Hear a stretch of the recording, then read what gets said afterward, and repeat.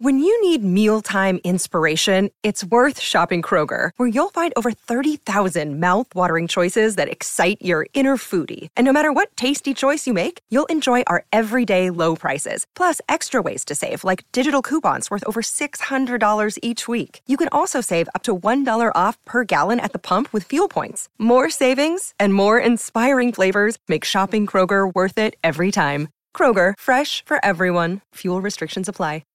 You are listening to Tax Able with Natasha Heron. I know tax is not seen as the most exciting subject. Many find it scary or simply switch off. We feel we do not understand, so my aim is to empower you in tax, not to send you to sleep. The first season is called Back to Basics, and I will take you through the essentials using real-life examples. All I ask from you is 15 minutes of your time each week. Hello and welcome to Tax Able. Today's episode is called Let Us Entertain You. And in this episode, I'm going to try and debunk a load of misconceptions about hospitality. Is it entertaining or is it marketing? And what is sponsorship? You may think if you take a client out for lunch that it's a proper business expense, so you ought to receive a tax deduction for the cost and be able to reclaim the VAT. After all, entertaining is one of the most important ways for people to market their businesses. Unfortunately, HMRC does not see it that way. The basic rule for entertaining is that you get no relief whatsoever from any taxes. Yes, it does represent an expense in your accounts, and the business does pay for it, but it's not tax deductible, and you cannot reclaim the VAT as it's specifically blocked. But what is entertaining? Well, it includes hospitality of any kind provided by a business in connection with its business. It's usually free to the recipient, and it includes food, alcohol, or gifts given to another person, whether that be a customer, a supplier, or essentially anyone who is not an employee. That's the technical definition, but I'm sure you've all given or received a form of entertaining at some point, whether it be a meal with a client or a day out at the races. As always in tax, there are exceptions to the rule. And if you meet these exceptions, then the costs are fully tax deductible and the VAT can be reclaimed. The first one is entertainment or gifts provided to employees. And if you want more information on this, then please listen to episode 2, which is called How to Crack the Christmas Tax Code. Second one is if you recharge the cost of the entertainment to the customer, but you must make it clear on the invoice that it's been recharged. Now, sometimes entertaining is not entertaining. Instead, it's marketing. And the question is, when does entertaining become marketing?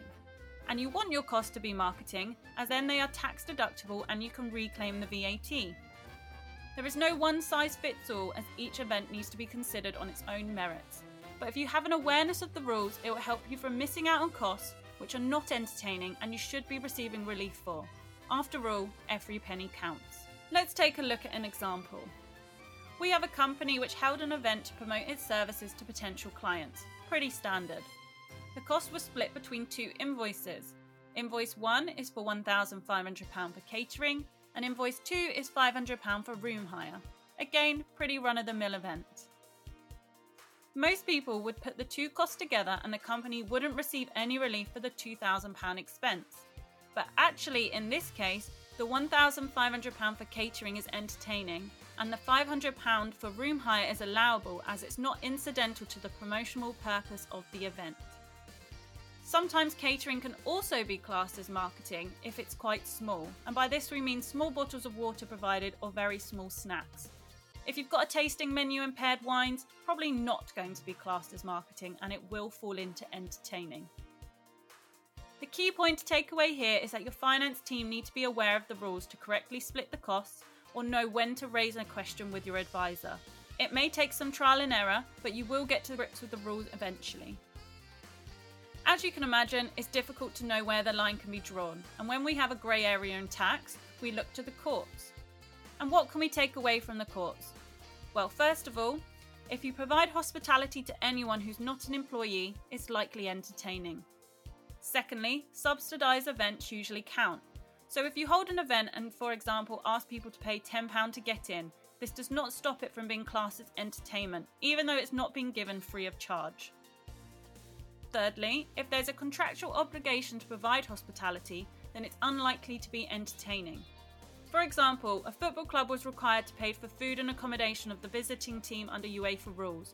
Because it was contractually obliged, it did not class as entertaining, and it was fully tax deductible and the VAT could be reclaimed. Finally, quid pro quo.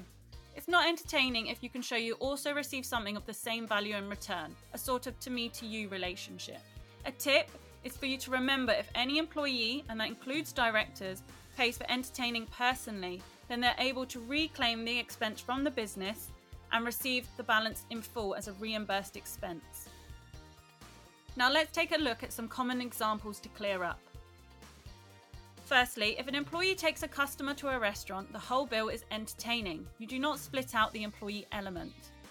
Secondly, if an employer pays for an employee's annual golf subscription, and the aim of the subscription is to encourage socialising with business contacts, then the cost is not incidental to entertaining. As the cost is not entertaining, the company will receive tax relief for the cost, but as the employee is receiving a benefit, it will have to report and pay tax on a form called a P11D. If you are an owner-managed business, I suggest you weigh up the difference between the company paying for the subscription, including the benefit in kind, against you paying for it personally. On the other side, your guest green fee would be classed as entertaining. Although the membership is all about marketing and socialising, when you pay for someone else, that gets caught. Finally, travel costs to and from the entertaining event. Those are usually incidental and they get all wrapped up into one, and the whole cost is not allowable. So we've looked at entertaining in detail, and you're probably fed up by now of hearing the words, so let's move on. Next, we're going to look at marketing, and there is a fine line between this and the previous category. Just because you think it's a marketing event does not mean that it necessarily is.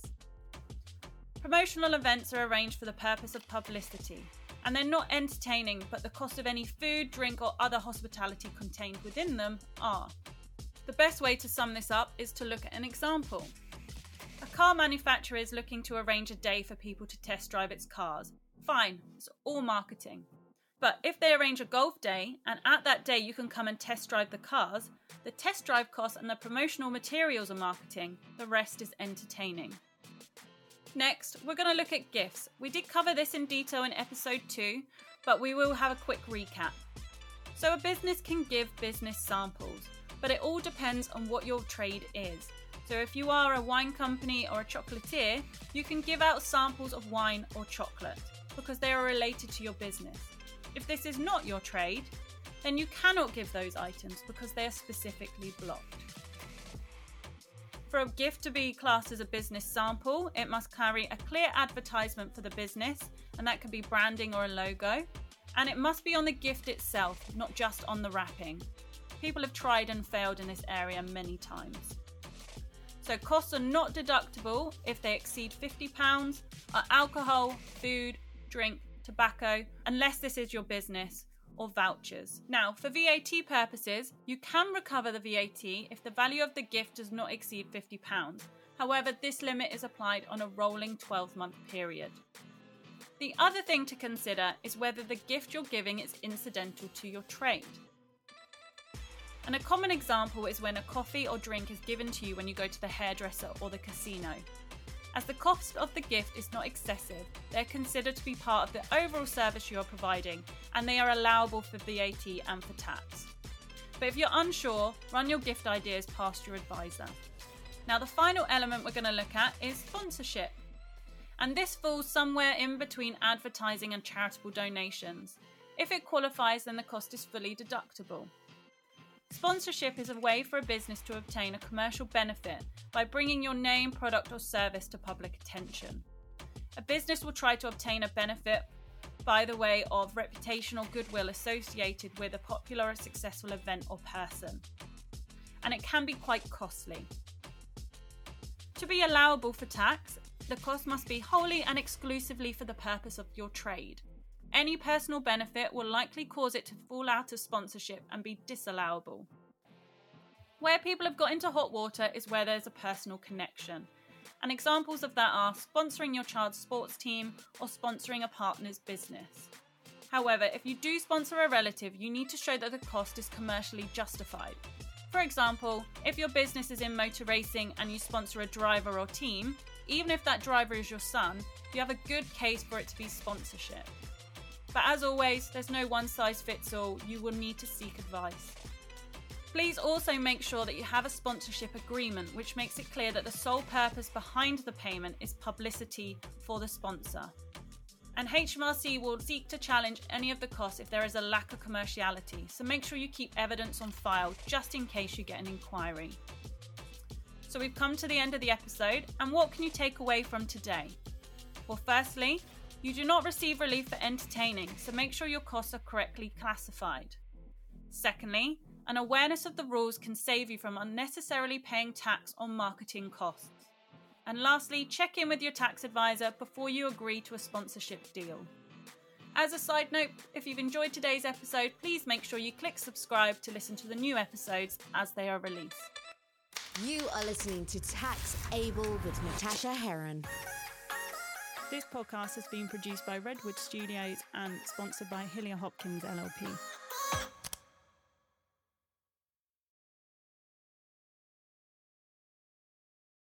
Everyone is talking about magnesium. It's all you hear about. But why? What do we know about magnesium?